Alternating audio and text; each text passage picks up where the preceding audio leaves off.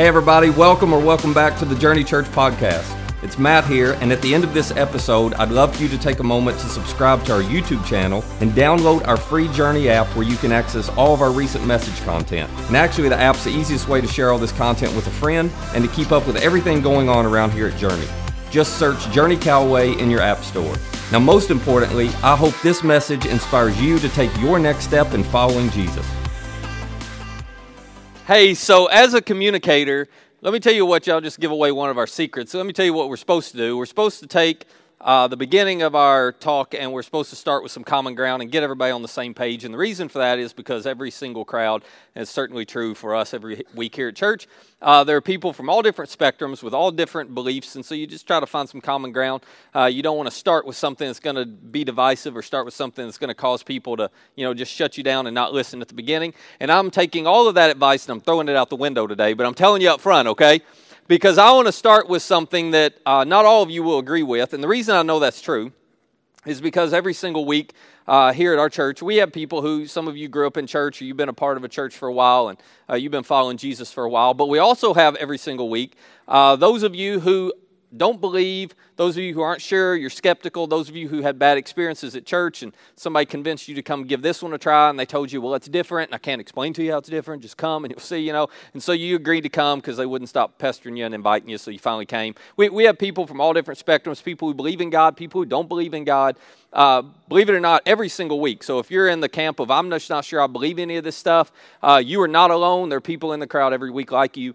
So because of that, I realized, okay, we got people in all different, with all different perspectives when it comes to faith.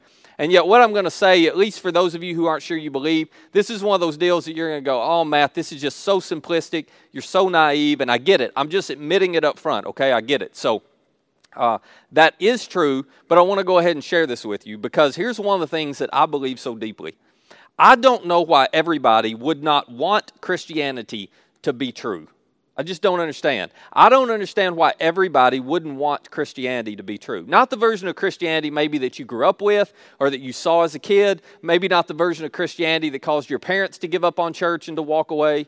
Not the version of Christianity that, didn't have any answers to any of your questions. As a matter of fact, you couldn't ask questions. When you tried to ask questions, they said, no, you don't have enough faith. You don't ask questions. You may have grown up with a version of Christianity that just seemed so certain about everything, and there was no room for mystery, and there was no room for, well, I don't know, and there was no room for, well, what about this? There's just no room for questions. I'm not talking about those versions of Christianity, but I don't know why everyone wouldn't want the original version of Christianity, the version that Jesus introduced to the world. I don't know why everyone would not want that to be true, and I realize that sounds a little simplistic and a little naive, because some of you don't believe in that, and you're going, yeah, Matt, listen, I don't know how intelligent, rational people can believe the stuff you guys believe. I mean, y'all seem to be normal, but you believe some stuff that just makes no sense. So I don't believe it's true, and I totally understand that.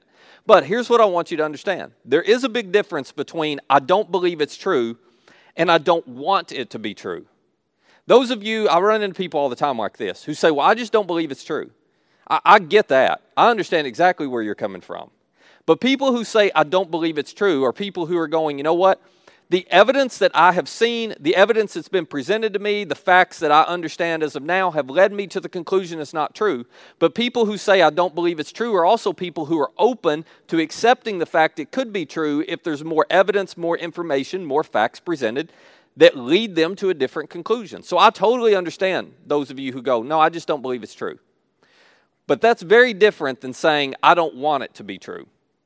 People who say, I don't want it to be true, are basically saying, I am shutting the door on the possibility it could be true. I'm not looking at any evidence. I don't even care where the evidence leads because I have a personal bias against Christianity. So I don't care what the evidence says. I don't want that to be true. And I have a hard time understanding why anyone would take that position. And the reason why, and the reason I think everybody should want it to be true, is because of this single central idea at the very core of Christianity, and it's summarized in one word, grace. Grace. You know what grace is. Grace is what we crave most when our guilt is exposed. Now, you didn't use this terminology. You didn't call it grace, but this is what we all want when our guilt is exposed. You remember when you were a kid? and you came home, probably as a teenager, and some of you are teenagers now and you've had this experience. You came home and your parents or, your guardian, whoever it was, they were sitting there and they had all of the evidence on the table and you immediately knew, I'm busted. You remember that moment? We've all had at least one of those moments where you walked in, you went, oh no, they found out. And you knew in that moment, your guilt was exposed and there was no way to talk your way out of it. There was no loopholes. There was no way to work your way around it. You couldn't convince them it wasn't you. You couldn't blame it on your sister. This time they weren't going to fall for that. You knew, I'm done. And what you craved and wanted most in that moment was to get less or different than you deserved from your parents. We also had this experience, a lot of us at school, when we got called into the principal's office, right? Or some of you've had this experience with a boss and you walked in and you knew you were dead to rights. You were guilty, guilty, guilty. You hadn't done it or you had done it and there was no loophole, there was no way around it. You couldn't talk your way out of it. You were just guilty. And whenever we find ourselves in one of those moments, we do not want what we deserve. We want something different than we deserve. And we never use this word to describe it, but what we're actually craving most in that moment is grace. Now, here's what makes grace so complicated. There's a flip side to it. It is the thing that we want and crave most when our guilt is exposed. But the flip side is grace is what we're hesitant to extend when confronted with the guilt of others. Isn't this true? Especially if it's somebody who hurt you, or even more difficult if it's someone who has hurt a person that you love deeply. Now, all of a sudden, when I am confronted with the guilt of that person and the hurt that they brought on me or someone I love, I am so hesitant to extend grace to them. I want justice, fairness, and punishment. That's what I want. Justice, fairness, and punishment for them. I don't want to be giving them grace. No, I want them to get exactly what they've got coming to them. This is why grace is so refreshing when you receive it, and it is so disturbing when you have to extend it. But I'm telling you, this is what we're going to talk about for the next 3 weeks. Grace really is the unsettling solution for just about everything we face, especially when it comes to our relationships. Especially when it comes to our relationships. So for the next 3 weeks, we're going to talk about what this looks like, and we're going to talk about what it looks like in light of the Christmas story, but we're not going to take the angle that you guys, are probably most familiar with. We're going to look at it from a little bit of a different angle. Listen, as a pastor, and this is something I shouldn't admit, and not every pastor is this way. This may just be me. As a pastor, I always dread Christmas a little bit, which sounds odd, but the reason I dread Christmas is because there is one story, and it never changes. So you guys walk in every week going, yeah, we know. And I start reading a Christmas story, and you go, oh, yeah, we know. It's not like at the end one year I can go, oh, and in the town of Bethlehem was born Baby Yoda. And then everybody's like, whoa, that's where he came from. No, you can't do that. I see which of you have watched Mandalorian and which one hasn't. So anyway, you can't do that. Every year it's the same thing. Every year it all unfolds the exact same way. But I'm telling you, there was a lot more about the Christmas story that was happening than just Mary and Joseph and a baby in a manger and, all the angels and the shepherds and the wise men. No. There was something way more important going on in the middle of the Christmas story. So we're going to take the next 3 weeks to talk about it because at the very core of this story is this idea of grace. Now, let me start by giving you a definition of grace, okay? Grace is undeserved, unearned, unearnable favor. This is all it is. It is undeserved, unearned, unearnable favor. So, when someone shows up when they should walk away, that's an expression of grace. When somebody leans in when they should lean away, that's an expression of grace. When someone initiates a conversation, when clearly it's not their responsibility to initiate it, it's the other person's responsibility, that's an expression of grace. When someone extends forgiveness, when there's no reason to extend forgiveness, when the other person does not deserve forgiveness, that's an expression of grace. When someone fights to reconcile a relationship, when in reality it's the other person who should be coming trying to reconcile, that is an expression of grace. And it is undeserved, it is unearned, and it is unearnable. This is so important to understand. Because the minute that you think you deserve grace, the minute you think you have earned grace, the moment that you think your grace is earnable, then you've actually lost grace. You've lost the thing that you need most. It's like grace, trying to earn grace or deserve grace, it's like trying to plan your own surprise birthday party. It's impossible. The minute you start planning your own party, it's not a surprise anymore, is it? Same's true of grace. The minute you try to earn it, the minute you think you deserve it, you've actually shut yourself off from the very thing that you want and need most. Grace, by definition, is undeserved, unearned, and unearnable. It cannot be anything else. The other thing about grace that's important to understand is it is entirely relational. In other words, the only way to experience grace is in the context of relationships. Relationships are always the carriers of grace. Relationships are the tracks on which grace runs. You cannot experience grace apart from relationship. You can't experience grace without one person extending it to another. A relationship is absolutely necessary. And if you think about your life and the moments that you would say, well, I didn't get what I deserved there, or I got something different than I deserved, better than I deserved, you might not call it grace, but if you think about those moments, what was extended to you that you appreciated so much was extended by someone. It never happens in isolation.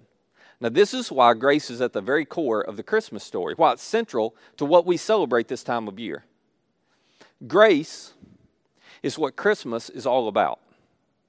And grace, like Christmas, is fully relational. If I could say it this way, we would have never known the grace of God if we hadn't experienced the presence of God. It's impossible for human beings to understand the grace of God apart from there being a relationship with God that is personal. There has to be a relational component to it, and this is why Christmas matters so much. Christmas is what made God personal to everyone. Christmas is what made God relational. Christmas was God saying, they don't get it, they don't understand it because they don't get and understand me, so I'm going to show up in human form, in flesh and blood, and I'm going to be with them, and I'm going to live among them, and I'm going to extend grace to them as a carrier relationally of this grace. And we call his name Jesus. That's exactly why Jesus came. And the early followers of Jesus, they understood this. As a matter of fact, John, who was one of Jesus' closest disciples, as an older teenager, John was invited by Jesus to follow, and he spent 3 years. Now think about this. 3 years with Jesus, 24/7. So he saw things other people didn't see. He got to have conversations other people didn't get to have. John was there in the inner circle with Jesus for 3 full years. And then John was the only disciple that we know of the original 12, the closest disciples. He was the only one that we know of who was standing there when Jesus was hanging on a Roman cross. The rest of them had fled. But we know John was there because Jesus looked down from the cross, imagine this, and spoke to John. And it's recorded. Spoke to John and said, John, I want you to take care of my mother. John was standing right by Mary. Imagine that. And Jesus said, from now on, John, I need you to take care of my mother. So John was there at the cross. He saw this with his own eyes. John was one of the first people to walk in the empty tomb 3 days later. And with his own eyes to see, oh my goodness, something's happened, something's changed. And I believe. John had such a unique perspective. And so when he got near the end of his life and people were saying, hey, you got to write down what you've experienced. You can't just keep telling us because you're going to die soon. And all of his other friends had already died. They'd all been martyred. So John is one of the last, if not the last eyewitness. And so they say, John, write down. Or maybe they said, John, just dictate it to us and we'll write it down. And I mentioned this about a month ago. There was a statement that John made as he began to write about his experience with Jesus. And as he began to write about Christmas, when Jesus showed up on this earth and why he showed up.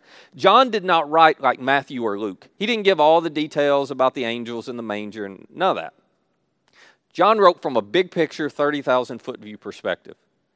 And he said, I'll tell you why this was so important. I'll tell you what's central to the message of Christmas. It's this. He said the Word, talking about Jesus as God, the Word became flesh. John said, I know it's hard to understand, but I have become convinced. I came to the conclusion that was God in a human body, that was holiness with human hands.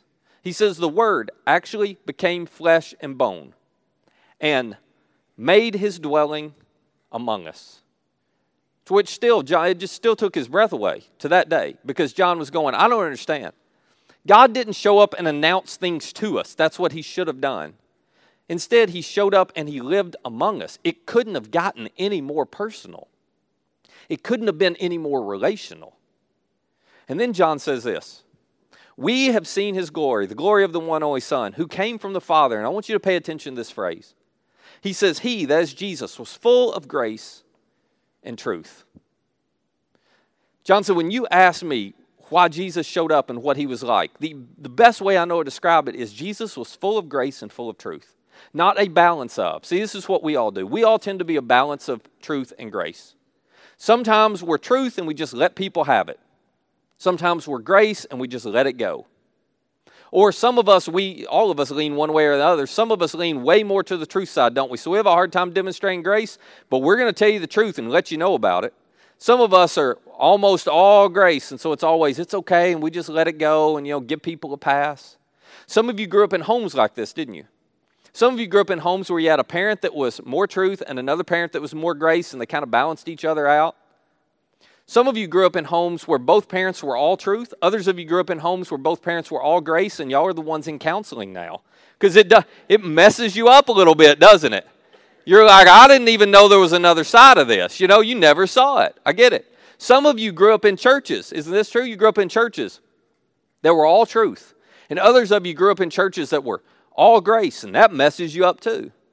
Here's the problem with being a balance of grace and truth. We all try to do this. Let me just balance it. No.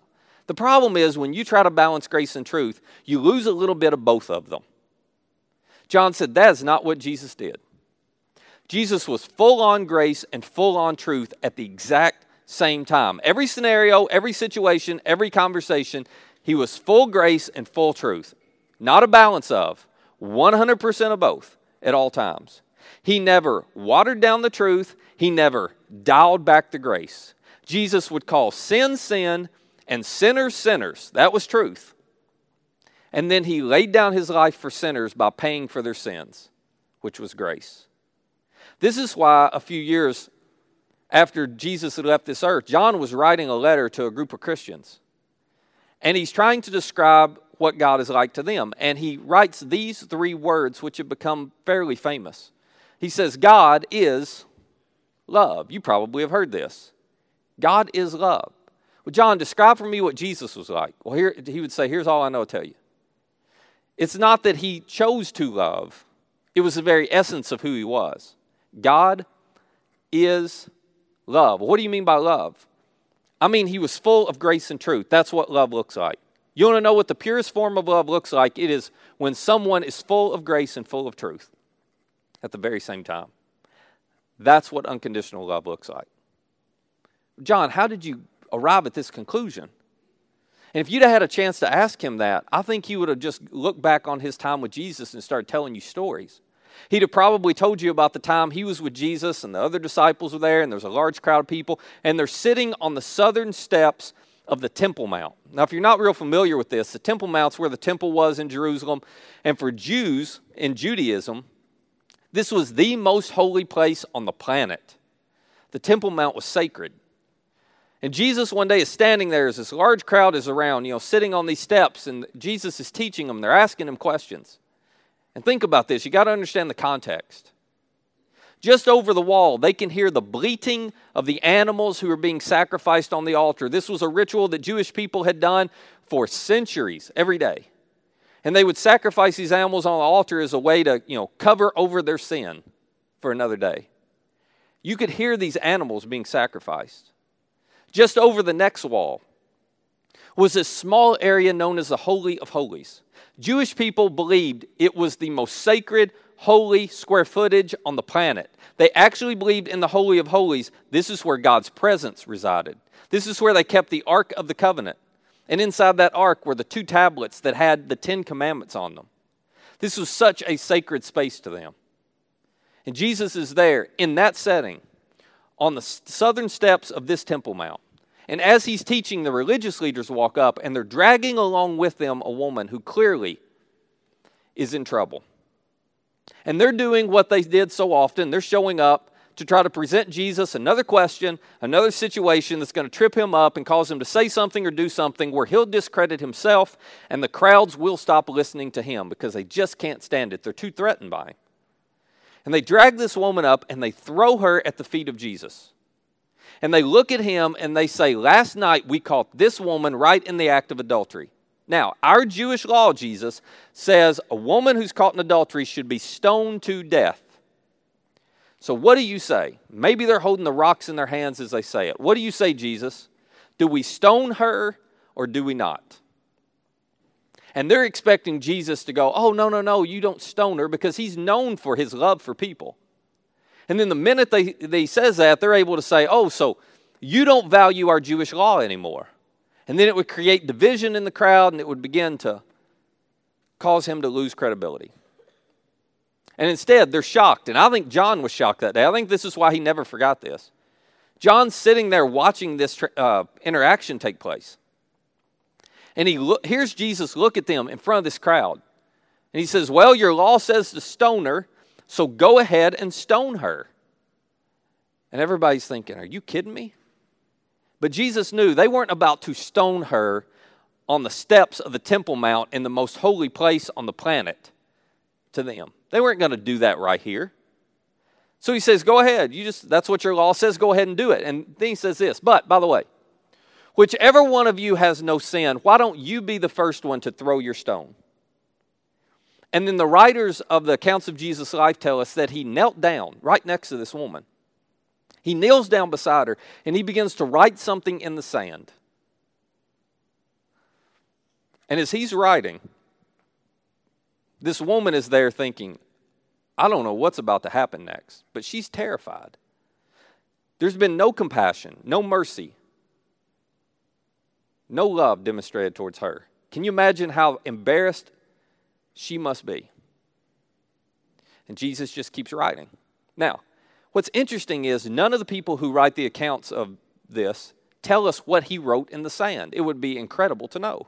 Scholars have debated this for centuries, but I think I've figured it out. Yeah. I'm pretty sure, well, I don't know why y'all are laughing. I'm as smart as those guys. I'm pretty sure what he was doing was he wrote nice, naughty, and he started making a list. And all the religious leaders' names ended up on the naughty side. Because the story tells us that beginning with the oldest ones, the veteran ones, the most seasoned religious leaders, they all started dropping their stones and walking away one at a time. And I think the reason they did that is because the minute they saw their name on the naughty list, they thought, he's going to write down next to it why we were naughty, and then everybody's going to know, and we're going to be embarrassed. So they just all got out of there. So by the time he gets done, he looks up. Nobody's left there. None of the religious leaders are left there. And then he's kneeling down next to this woman. So he looks over at her, right in her eyes, and he said, hey, does no one condemn you? And she said, no one, sir. And he looks back. It's such a beautiful moment. He looks back at her and he says, well, neither do I condemn you.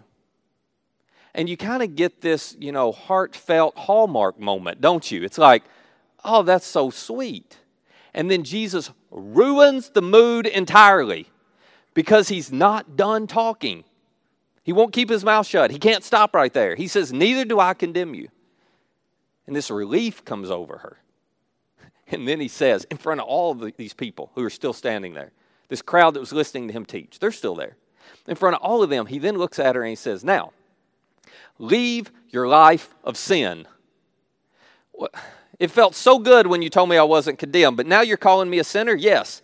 Yeah, but what about Jesus? She had daddy issues growing up, and, she's looking for love in all the wrong places, and, she hangs out with friends in low places. I don't know what song you like, but I'm done quoting them. So, Jesus is going, no. I'm not giving her a pass. I'm not giving her a pass. What she did was wrong. It is a sin. I do not condemn you. There's your full-on grace. Now leave your life of sin. There's your full-on truth. You got to stop doing that because it's going to crush you. So to Jesus, to look at her and say, well, I don't condemn you, go right on, and not to tell her, you got to stop doing this thing that's going to crush you, would not have been the most loving thing to do. He was full-on grace and full-on truth. And John, I think, was thinking about that as he wrote these words, well, God is love. And this is exactly what it looked like. I watched love in flesh and blood be full of grace and truth. I bet John was thinking back to that day where he stood at the foot of the cross with Mary right beside him. And he watched what unfolded. See, there was a conversation that took place that day that doesn't get a lot of attention, but I'm telling you, it was shocking. I think it was one of those conversations John never, ever forgot. Because Jesus was not crucified alone. Here's how Luke tells us it transpired. He says, 2 other men, both criminals, were also led out with Jesus to be executed. And when they came to the place called the Skull, they crucified Jesus there. Next slide. Along with the other criminals, one on his right and the other on his left. Now, if you've ever wondered, well, why was Jesus crucified? Well, merely from a human perspective, the reason he was killed is because those Jewish religious leaders couldn't handle love, grace, and truth in a human body. They couldn't handle somebody in flesh and blood who was full on grace and full on truth at the same time. It made them too uncomfortable. It was way too unsettling, and they had to put a stop to it. That's why they drove to have him crucified. And so he's hanging there on a cross. Now think about this. With a criminal on either side of him. If you know much about Roman history, you know the people that the Romans crucified in many cases. These were the worst of the worst. These were people who were vile criminals. These were people who were brutal. These were people who were so violent. And there Jesus is hanging between these 2 guys. And Luke tells us this conversation happens. One of the criminals who hung there hurled insults at Jesus. He said, "Aren't you the Messiah? Well, save yourself and us." In other words, there's one guy hanging next to Jesus who's going, you know what? I don't think I deserve to be here any more than anybody else, and I'm going to take my anger and my bitterness right with me to the grave. So Jesus, come on, I shouldn't be up here. Why don't you do something to save yourself, and why don't you save me while you're at it, because I deserve to be saved. But there's a criminal on the other side of Jesus. And Luke tells us the other criminal rebuked the one who was hurling insults and said, "Don't you fear God, since you're under the same sentence." Now notice this. He says, we're punished justly, for we're getting what our deeds deserve. But this man has done nothing wrong. In other words, he goes, there's no argument. We deserve exactly what we're getting. But everybody in this community knows, this man right here in the middle, Jesus, he does not deserve to be here. He has done nothing wrong. And then this criminal makes such a courageous request. Here's what he says to Jesus. He looks at him and he says, "Jesus, remember me when you come into your kingdom. Because I know I'm getting everything that I'm deserving. But I'm going to go ahead and ask." This is such a ridiculous request. I'm going to go ahead and ask. I'm getting everything I deserve. But when I die and I'm on the other side of death, I'd really like not to get what I deserve there. So would you remember me? Would you give me, Jesus, what you're going to get on the other side of death? Even though I don't deserve it, I'd really like it. It's such an audacious request. It's unbelievable. I mean, this guy can't do anything to make up for what he messed up. He can't promise to change. He can't promise to make restitution. He can't promise to fix what he did. No. Change from a cross is meaningless. Change from a cross doesn't actually change anything. What's the guy got? 30 minutes left? What's he going to do in the next 30 minutes to make up for all he did? In all probability, this man has either hurt or possibly killed someone. And I'm guessing that the family of the people that he hurt so deeply, that family is standing there at the foot of the cross. They're wanting to see justice served on this person who killed their loved one. And can you imagine what they're thinking? What would you be thinking if you were standing there in their shoes? And they hear this man look at Jesus and ask for this kind of mercy and grace? Jesus, on the other side of death, would you just not give me what I deserve? They're going, no. He needs to get exactly what he deserved. We want justice to be served. We want punishment to be inflicted. Not just here, we want to be inflicted there. Jesus, you can't grant this request. That's not fair. Can you imagine how they must have felt when they heard Jesus look back at this man and say this? Jesus answered him. Jesus answered him, which, by the way, if you've ever wondered, does God hear the prayer of sinners? This answers your question. Yes, absolutely he does. By the way, the prayer of sinners are the only kind of prayers that are prayed. So if you think that doesn't apply to you, then you should reflect on that. Jesus answered him, "Truly I tell you, today you will be with me in paradise."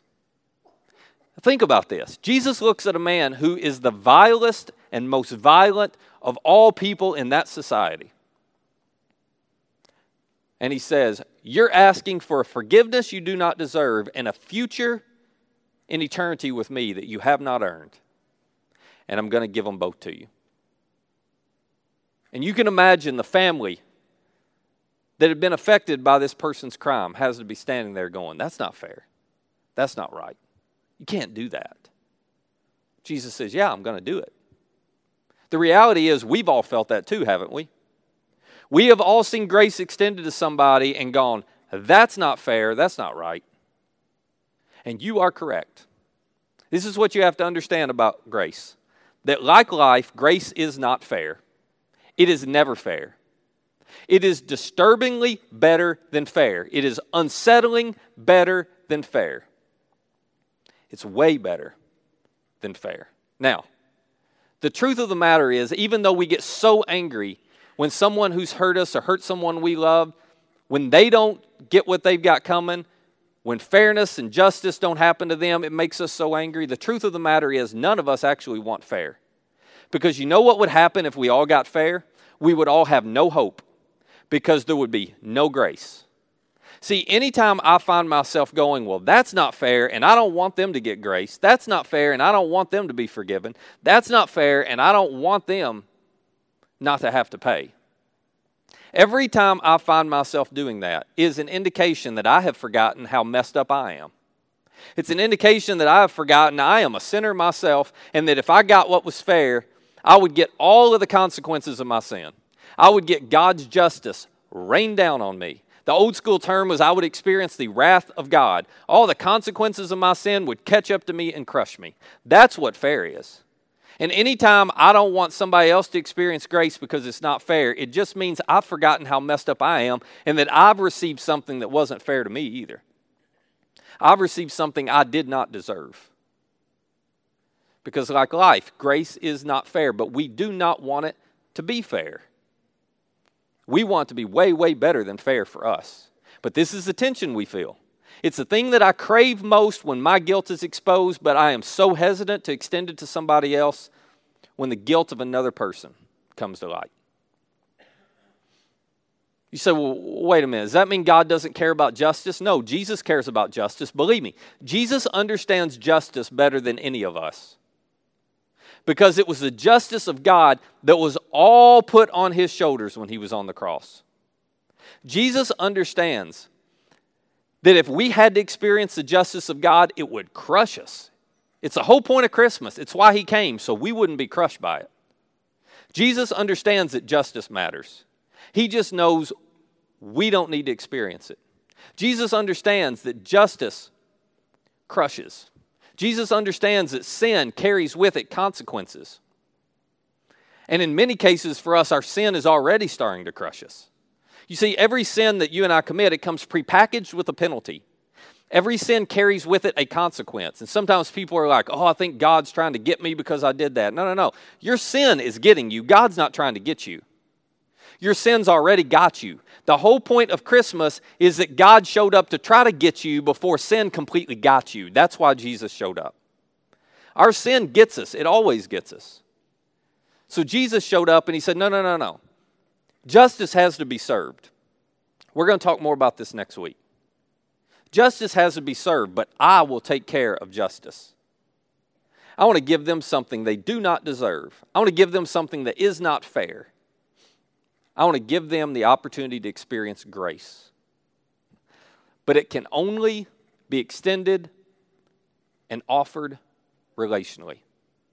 So Jesus showed up to be a carrier of grace. He showed up to make God personal. He showed up so we could experience something we did not deserve.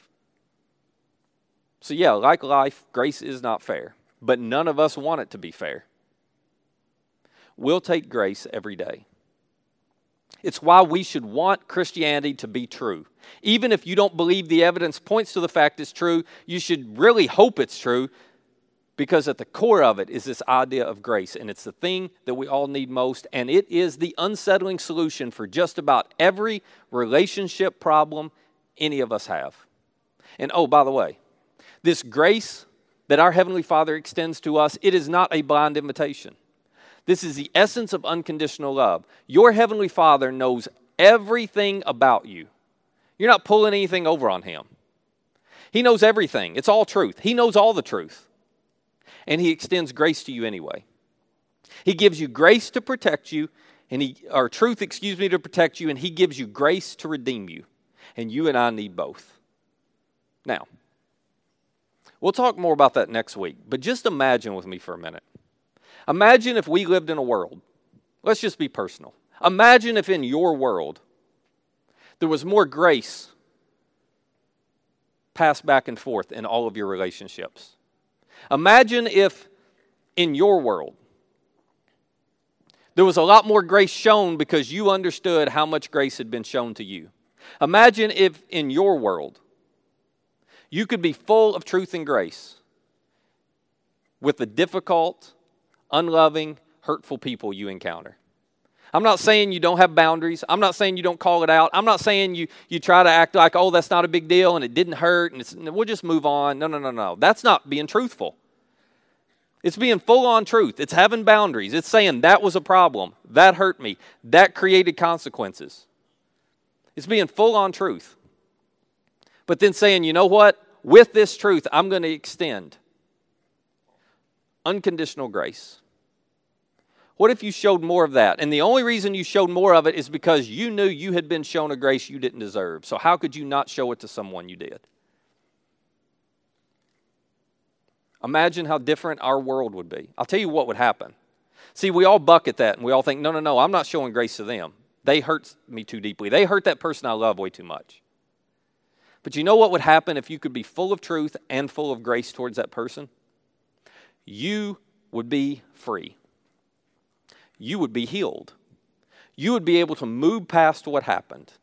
You would be able to leave justice in the hands of those whose responsibility it is to administer justice, ultimately God. And you could move on freely without carrying all that baggage and all that hurt. Because you recognized, I've been given a grace I do not deserve. I will extend a grace towards them they do not deserve either. Like life, grace is not fair, but it is way better than that. And it is the unsettling solution for every relational problem and tension and hurt and awkward situation you and I have going on in our lives. And we will have going on and encounter over the next few weeks. At the heart of it all, the answer, the solution, is grace. And we'll pick up right there next week. Let me pray for us. Father, we'll just be honest and admit, it's not hard to extend grace in some cases when there's a minor slight or, when we were hurt a little bit, but person came back and they apologized and we can tell they feel bad about it. That's one thing. But boy, we all struggle to extend grace to people who hurt us deeply or hurt those we love deeply, and they don't seem to care. In some cases, they do it over and over. In some cases, there's no remorse, and they're just going to look for ways to keep hurting us. So would you help us to know what to do with this?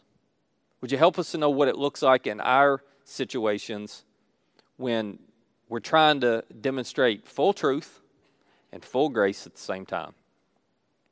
Would you give us the ability and the strength to do that? And would you remind us this week that we have been shown a grace by you we do not deserve. And so when everything in us rises up going, but it's not fair, I don't want to do it, help us to remember what you have done for us is not fair either. But you have shown us a grace we did not deserve. And because of that, help us to lean in and to show grace to others when they don't deserve it as well.